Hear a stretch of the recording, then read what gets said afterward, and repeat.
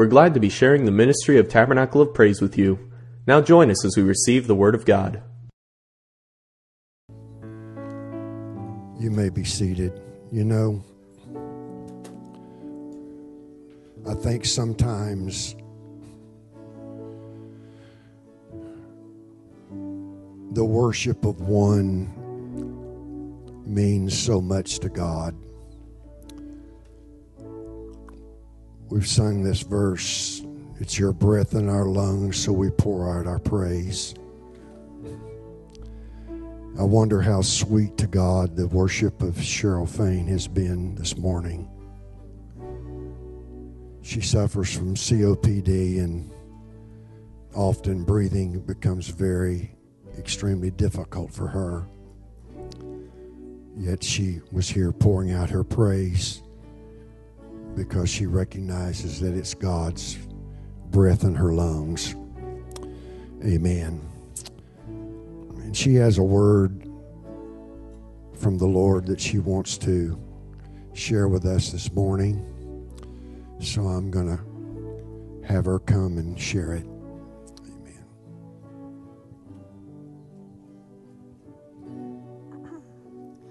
I was going to write it down on an index card to make sure I was fast enough, but the Lord told me to speak from my heart. So, Pastor Fuller, this is the 2020 hook. It goes like this, okay?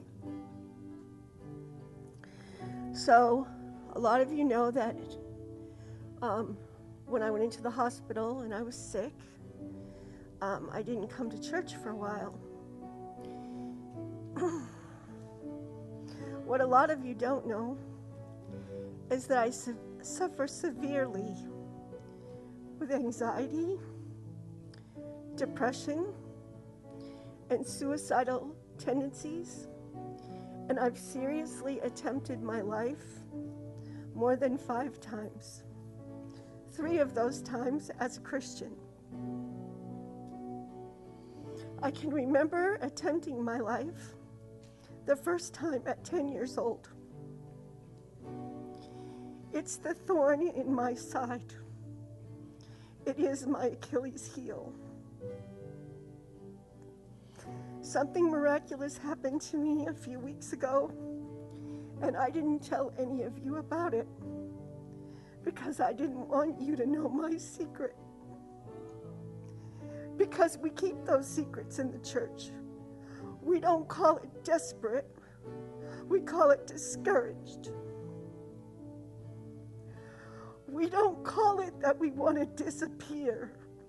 We say we're overwhelmed. And we receive the same feedback that you do when you don't tell the truth. You don't get the right feedback because people don't understand. Some of you might remember that I came back to church at the end of August. Bruce was not with me. The Saturday before that Sunday, I had a plan. A very executable plan. My sweet husband often is scheduled for 10-hour shifts.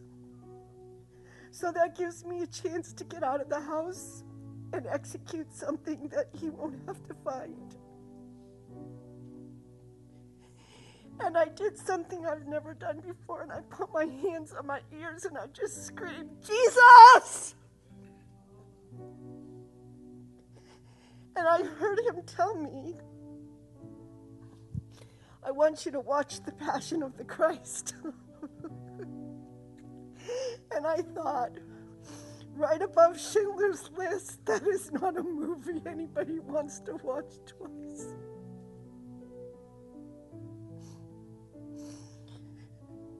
So I put it on obediently, because if I call his name and he tells me to do something, what good is it to call his name? And I thought, I don't know how I'm going to sit through this. It's just some trick he's designing to make me feel guilty about what I'm thinking. And I got to the very beginning where Jesus was in the garden. And that evil creature-like looking thing that represented Satan was talking to him so cunningly and so convincingly about, and I thought, oh my gosh, that's what it is. That's what it is. And some of us deal with it with medication, and some of us deal with it with herbs. But we all deal with it even beyond that. Anyway, the minute I saw this creature trying to talk Jesus into forsaking his purpose, I felt like God said, okay, turn it off. That's what I wanted you to see. And so I came to church that morning alone, and I didn't dare to tell any of you that less than 10 hours before I was ready to execute a plan. It's Suicide Awareness Month.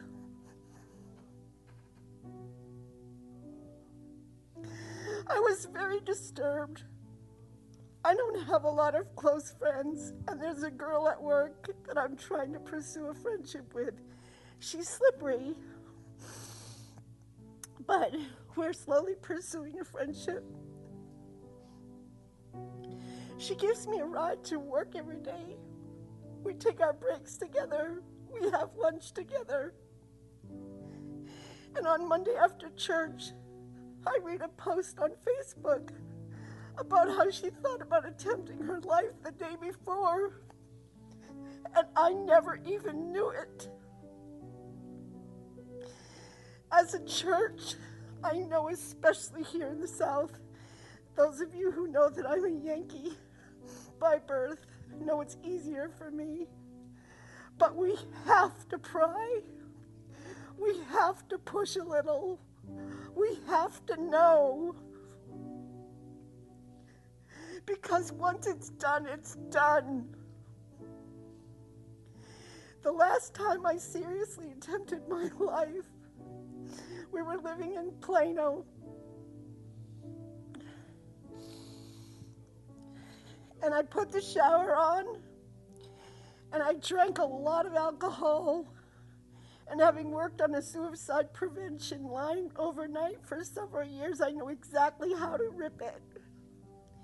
And as I was going in, my phone was ringing. And I don't know why I even answered it. And it was a friend of mine in Florida.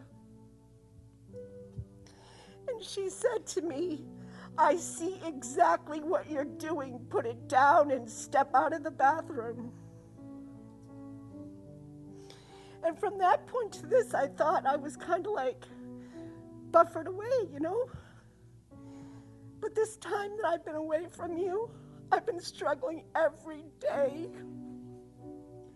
to do the next, and taking over-medicating so that I'll be asleep when Bruce comes home, so he'll think I'm just sick, so he won't see it in me. I praise God today that his breath is in my lungs so I can share with you. It's something to be aware about, and truly depressed people are not depressed because they don't have enough money to pay the rent. When they say they're suicidal, what they're trying to say to you is, I'm overwhelmed and I don't know the next step. Truly suicidal, depressed and anxious people don't tell you that. They're quiet and they just do it. I lost a young man 2 weeks ago who, without telling a soul, went in his backyard and blew his head off and has left a wake of sadness and non-closure behind him. And I think I was ready to do that to my family and friends. If you feel the way that I do, talk to your pastors. They're great about keeping confidentiality. Get to a doctor. Get on antidepressants. Get on anti-anxiety. When I worked at the call center for suicide prevention, I would say to people who would say to me, I just don't want to live. And I'd say, how long have you been feeling that way? And they'd say, 2 months. And I'd say, well, what happened 2 months ago? And they'd say, well, my pastor told me that all I needed was Jesus and that I should throw away my medicine. There's a spiritual and a demonic presence of suicide, but there's also a medical thing. And when you have both of them, it's very complicated and it's too big for you alone. Please, I beg you, if you feel this way, reach out.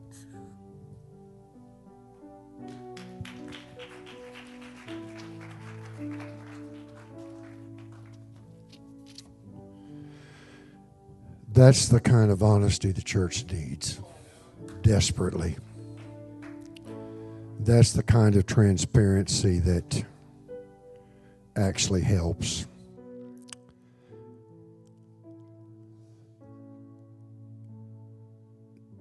I have known since Tuesday that I was going to have the services this week, and usually it's no big deal. I have plenty of things in the hopper that I'm working on, and many are finished. But somehow this week was different. I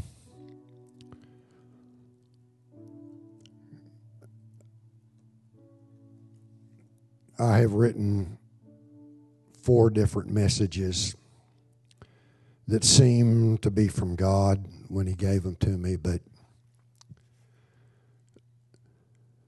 late in the evening last night, God spoke to me again, and now I understand why He has put this on my heart to minister today. And I think this is more than just for Cheryl and some others that I know about here today. But I want to talk to you about trusting in a God who really believes in you. Trusting a God who really believes in you. My text comes from Job, the 1st chapter, one segment of verse 8. When God says to Satan, "Hast thou considered my servant Job?" It's an old story. I may have told it before. I really don't think I have. But one of the books that we read in grammar school was Rip Van Winkle. He's a guy that went up in the Catskills and slept 20 years. The sad thing about that story is I've known some people who've been asleep a lot longer than that. Some of them have never awakened. They're asleep to what's inside of them. They're asleep to the purposes that God has for their life. They're prince and princesses walking while servants ride.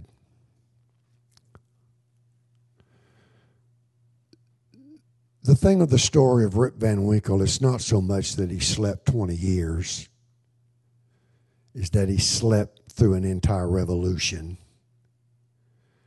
When he went up into the Catskills to nap, he passed an inn in the village in which he lived. And hanging on the sign of the village inn was a picture of George III, King of England. When he came back down from the mountain 20 years later, there was a picture of George I. You know, first in war, first in peace, first in the heart of his countrymen. It was a picture of George Washington. An entire revolution had taken a place while he slept. I think that's what's happening in America. America has fallen asleep, and there's a revolution taking place in our midst. We imagine that Job is unique in Scripture, but I have known a lot of Jobs across the course of my ministry. When you think that God started a nation with Abraham, you know, the guy who pawned off his wife twice, you know, the guy who put his own son out because he was born of a bondwoman. Jesus staked the destiny of his church on 12 men, one of which was Simon Peter. Ordinary people. It's so easy to imagine God in his greatness hanging the heavens out like a curtain, pinning the stars on the black velvet of night. It's easy to imagine a God who knows me and a God who loves me. But to believe that a God believes in me and place trust in me, who has the confidence that I can go through a trying challenge of life and prove faithful, that's difficult. God wouldn't waste his time watching 1 minute of a Super Bowl of supposed superstars. Wouldn't waste his time. But he sits in the grandstands of our lives on his feet, wildly cheering our victories. He suffers with us through our setbacks, but he believes in us. That we're like a buoy in the ocean, that we may get tilted one side or another, and we may get washed under by one wave, but we'll always come back standing upright. That we'll win. Most of us think we're too ordinary for God. Too ordinary for God to use, to bless. But are we? We think that God is a God of redwoods and oaks, but never of pine and poplars. He's a God of tulips and orchids, but never of sunflowers and pansies.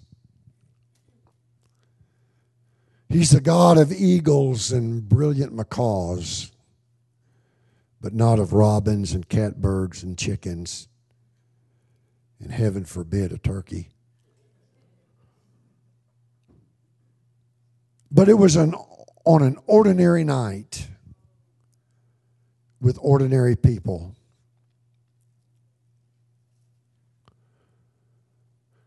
Ordinary sheep, ordinary shepherds, not a blue ribbon winner among them.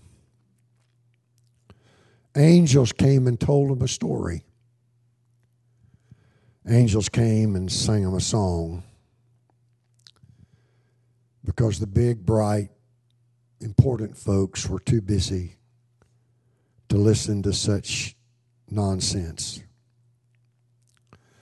So God walked in the back door of the earth, pitched his tent in manger straw, wrapped himself in swaddling clothes, and sang his songs and told his story to just ordinary folks. I'm sure that that day in the wilderness was not the first time in the thoughts of Moses was worrying about how Israel's plight in Egypt could be rectified. I'm sure he thought about the logistics of delivering them was far, far beyond his purview. So he walks by a bush, just an ordinary bush. He carries a rod, just an ordinary rod, which becomes a snake, and he catches it by the tail. But what he learned at that ordinary bush and what he possessed in that ordinary rod was all he needed to effect the deliverance of Israel. When David showed up that day on the battlefield against Goliath, he sure didn't look like Rambo. David had something very, very ordinary in mind. Just a slingshot. The common denominator of this is that it always involved the ordinary. All humans are just ordinary. To get extraordinary, you have to add God to ordinary. God is always the extra. God plus man becomes extraordinary. I saw in my mind as I was thinking and praying yesterday, I saw a man, the pace of the oxen was easy in the darkness before dawn. The road from the village was lit by less than a full moon. There was a chill in the air and a freshness of nature's perfume filled the air. Stars, the angels, campfires in heaven still dimly burned.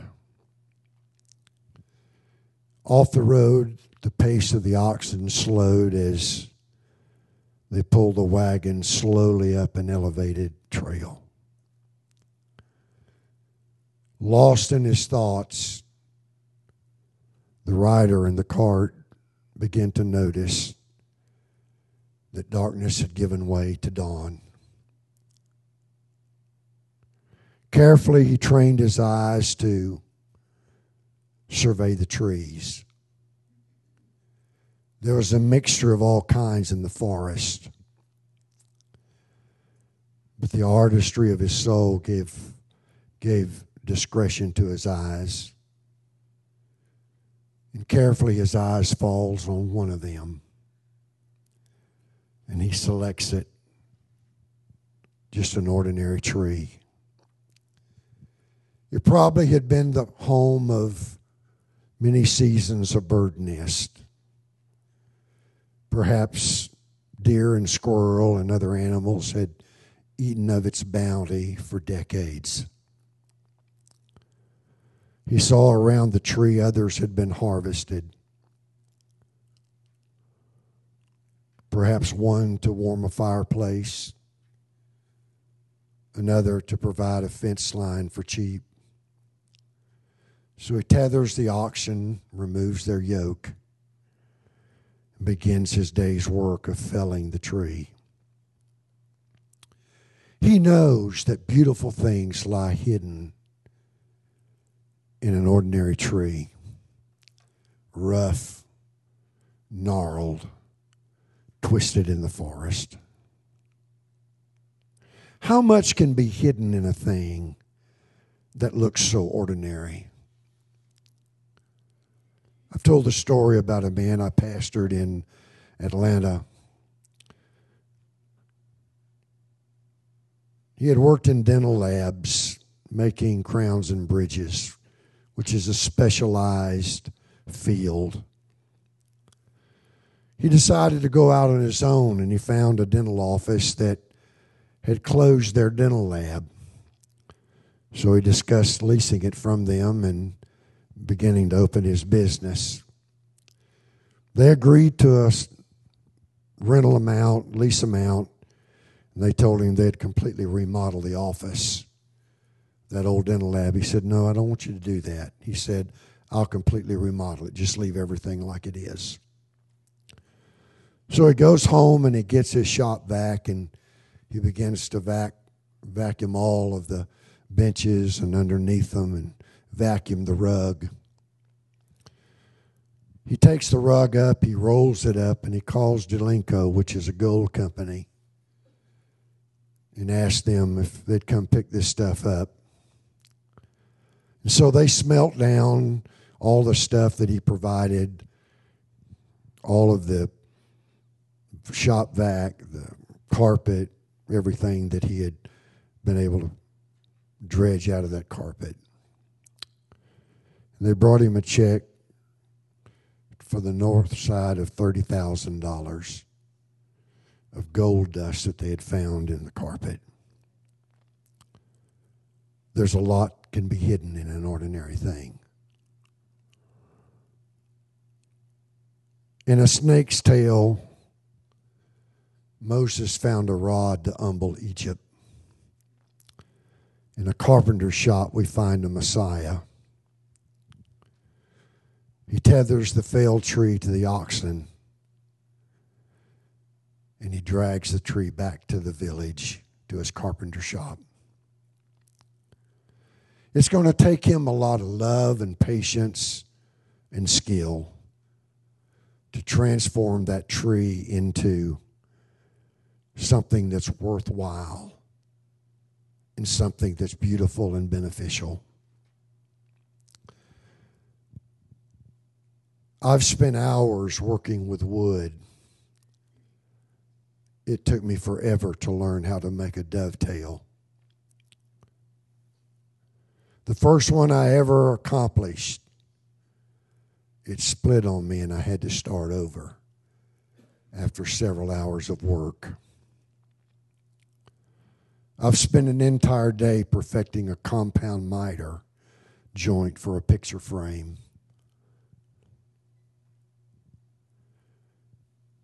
Old Simon is as ordinary as they come.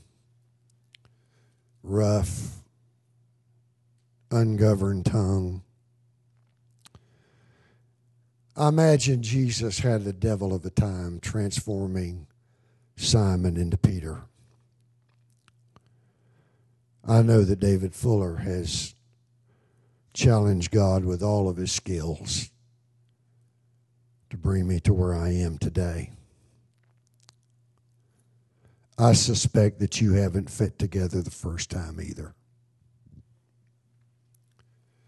I'm sure God's had a struggle with all of us. But God doesn't throw someone away because they're difficult to shape or to form. He doesn't throw people away because they don't get it the first time or the second or the third or the fifth or the 20th or the 50th. He just patiently takes it up again. Cuts, sands, fits, cuts, sands, fits, cuts, sands, fits. It's not so much that you and I are irreplaceable. That's not it at all. He just knows his skill.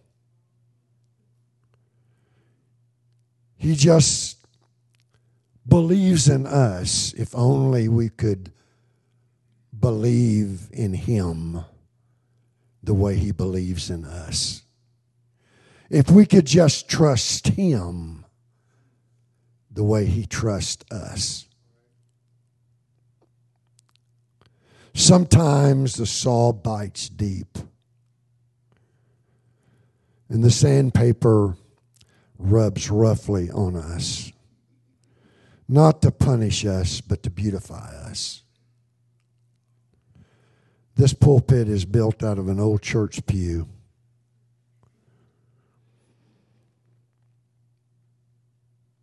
Sometimes the saw bites deep and the sandpaper rubs roughly.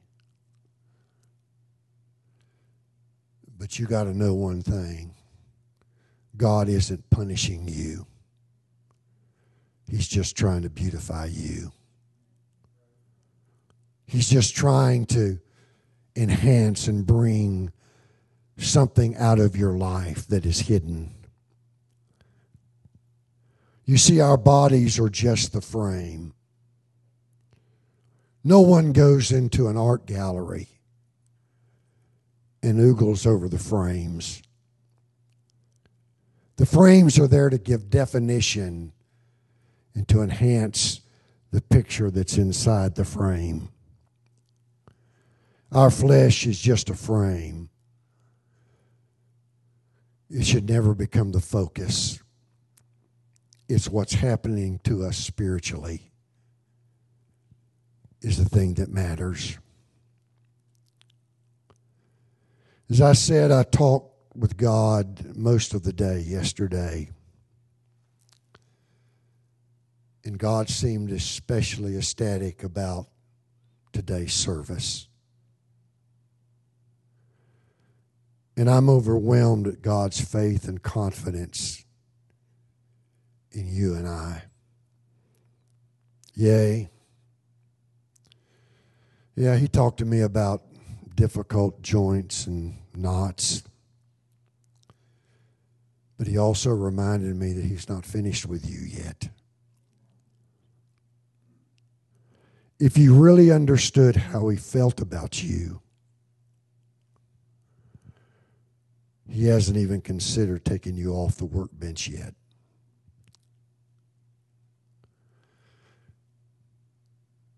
He said if you'd only talk to him more often, if you'd really try to get to know him better,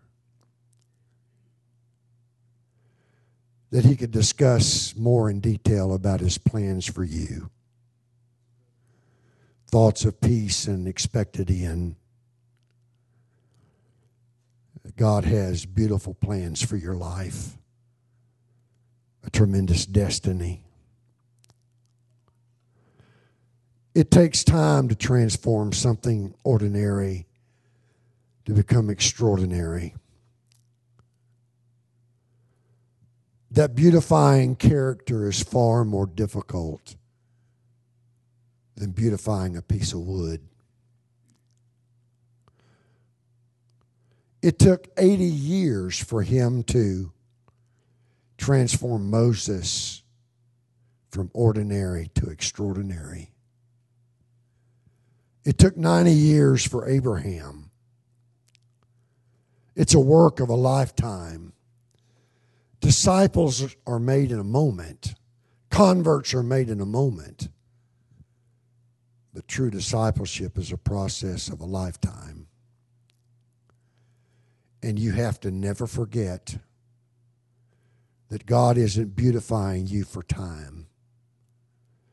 He's working on you as an eternal project. You're being made not for this world, but for that world to come.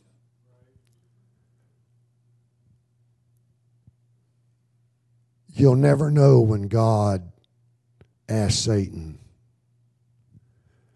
have you considered my servant and whatever your name is? You see, the things that were written aforetime were written to our admonition on whom the ends of the world were come. That lets me know that Job is in the Bible because there's Jobs in this congregation.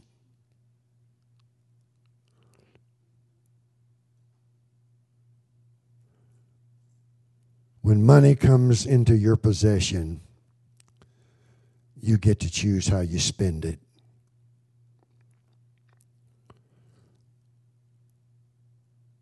I remember praying a prayer decades ago. In October, it will be about 50 years ago. I offered to God my life. I told him to use me anyhow he saw fit.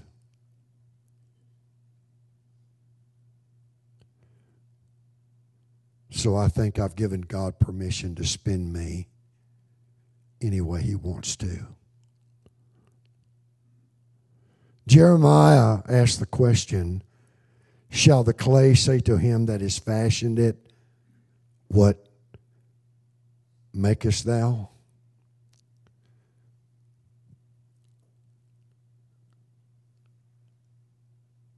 It ought to be enough for all of us just to be in his hands. God is always in the process of making our life better, not bitter. And the only difference is getting the eye out to turn bitter into better.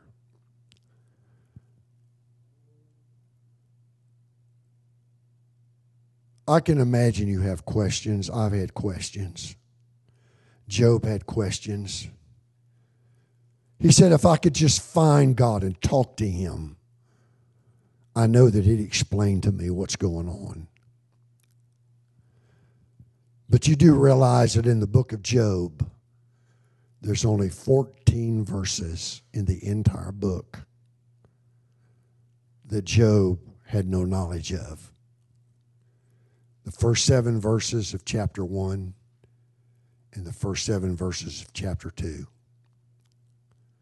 which comprise 1.4% of the entire book of Job. Job knew 98.6% of what God was doing and about. You see, God doesn't have to hide very much to keep us in the dark. But as I've often said, when you walk with God, you have to trust in his ways when you don't understand his motives.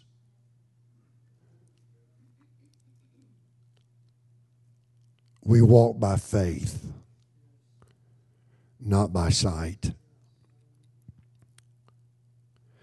I pray that it's not in your biography that you have to walk all the way through life without an explanation. But you may have to. My encouragement to you today is just trust God. Just trust him. Because he has a trained eye. He knows what you're capable of far better than you know. God is using your life even in its disadvantaged. Though it is disadvantaged, he's still using your life. I've watched a lot of great saints live, and I've watched a lot of great saints die. And I learn from both their life and their death how to live for God and how to die for God. How to die with dignity, how to accept what life brings, knowing full well that God in an instant could correct it, but that if he chooses not to, God has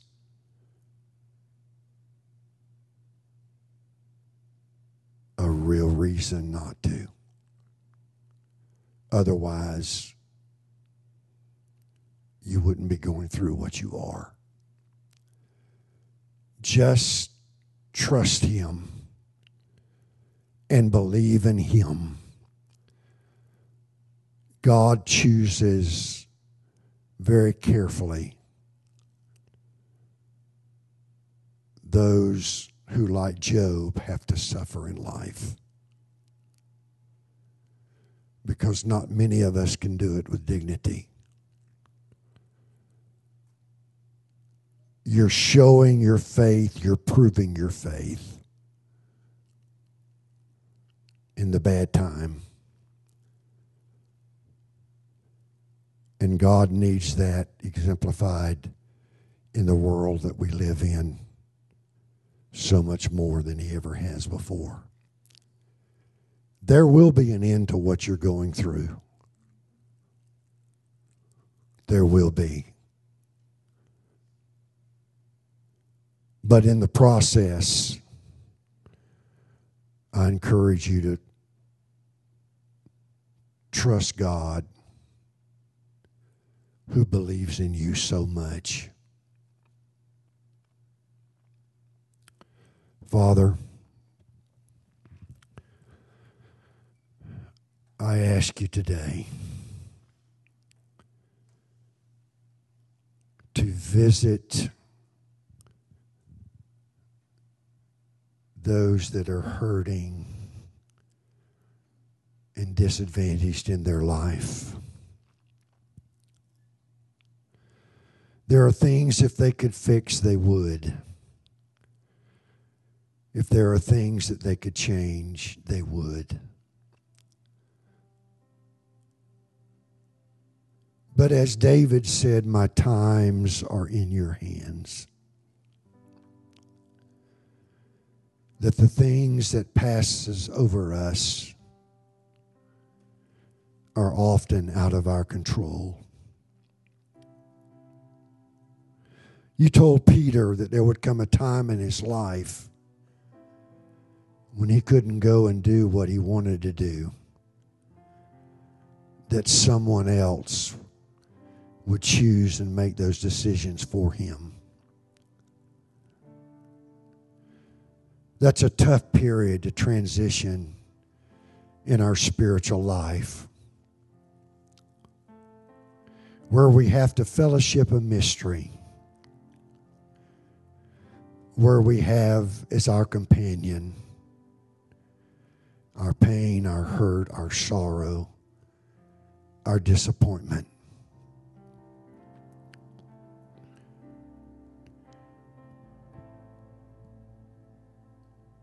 And God, I know that you know that understanding where we are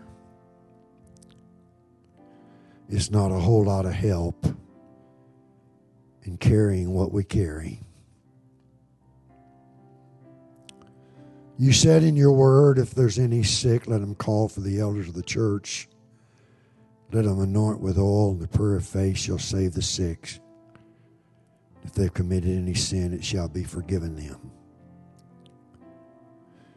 But your word just before that says, if there's any afflicted, let them pray. That sometimes in our afflictions, you're trying to communicate a message that's not always for us.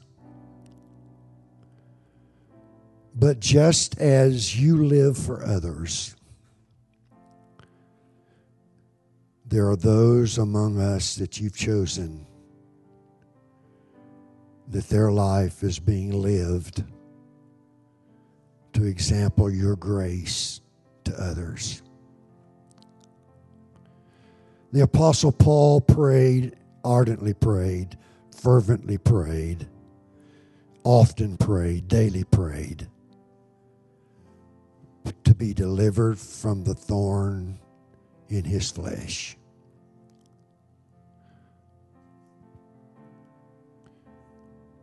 You never delivered him, God.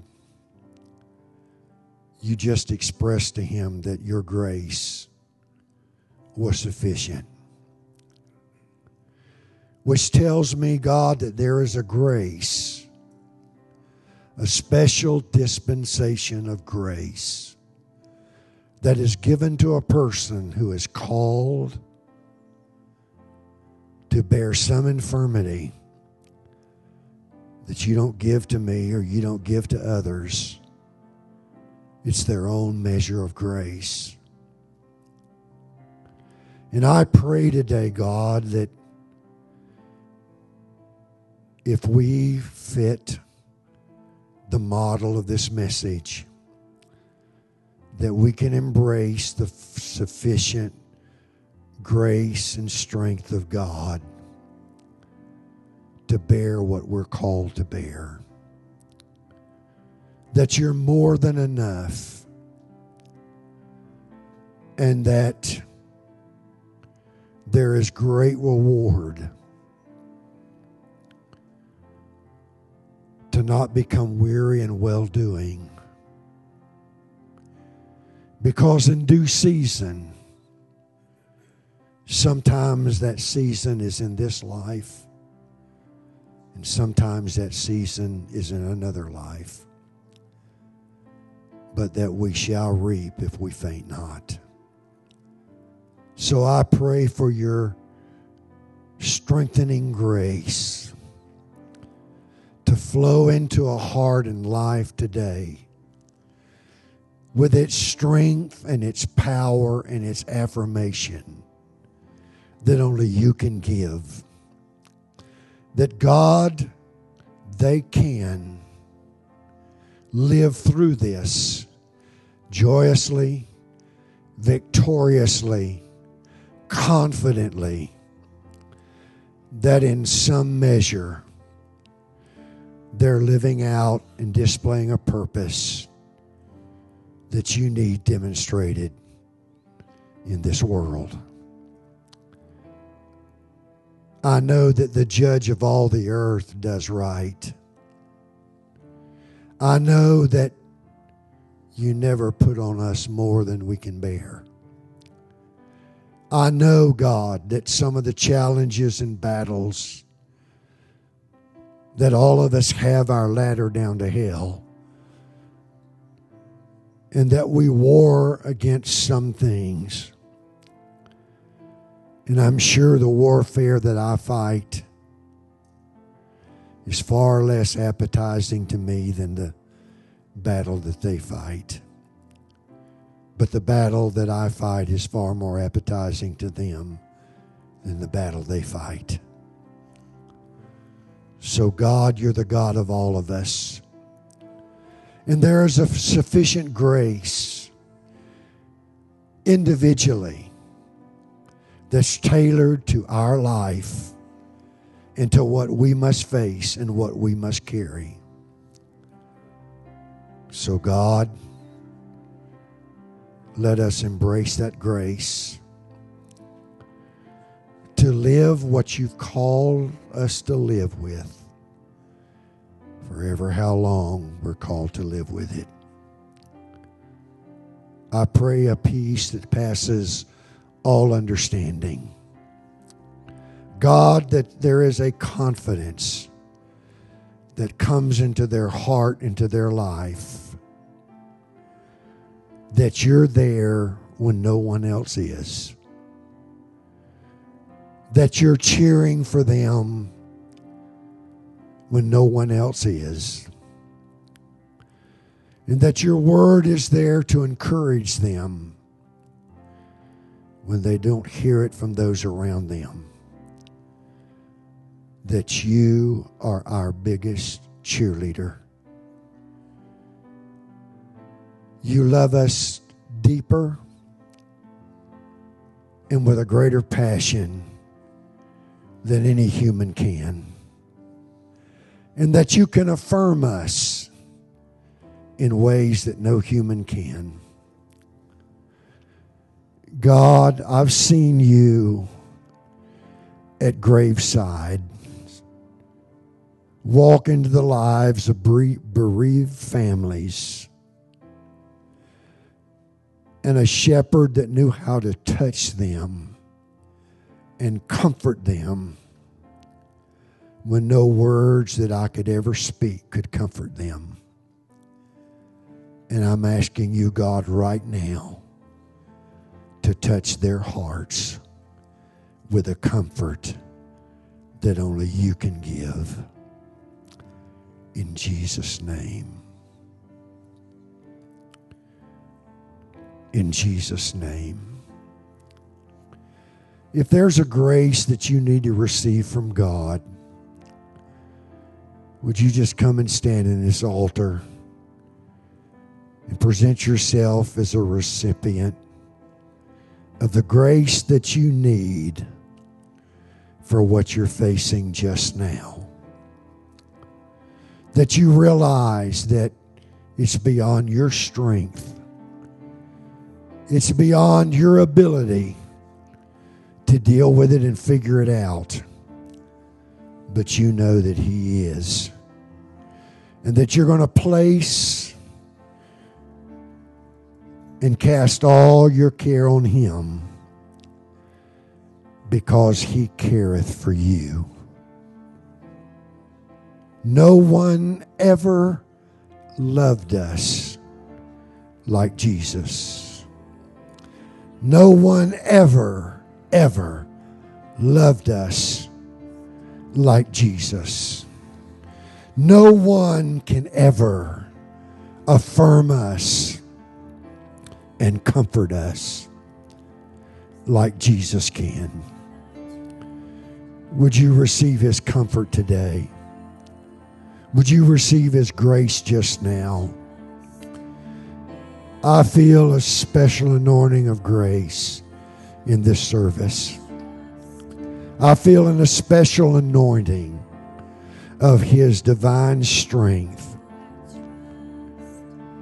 to where you feel weak. Hallelujah. Strengthen right now. Strengthen right now, God. Hallelujah. Yes, Lord. Yes to you, Lord. I trust in you. I trust in you, God. You've never failed. You've never failed. You've never abandoned. You've never left us. Hallelujah. You are Emmanuel. You are God with us. Hallelujah. That God is with us in whatever we're going through. Hallelujah. Hallelujah. That whatever I'm dealing with, you know it's best for me. I don't understand it. I can't quantify it. I can't fit the pieces together. But God, you know that where I am and what I'm dealing with is best for me right now. You know that, God.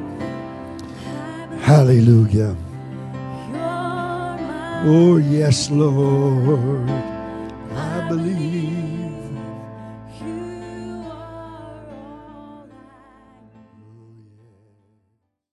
For more information about Tabernacle of Praise, look us up online at tabernaclepraise.org. We want to hear from you, so be sure to connect with our Facebook page. We also have a free app that you can use to keep up with events or be notified of bad weather, and you can listen to our sermons directly from the app. Thank you for listening, and have a blessed day.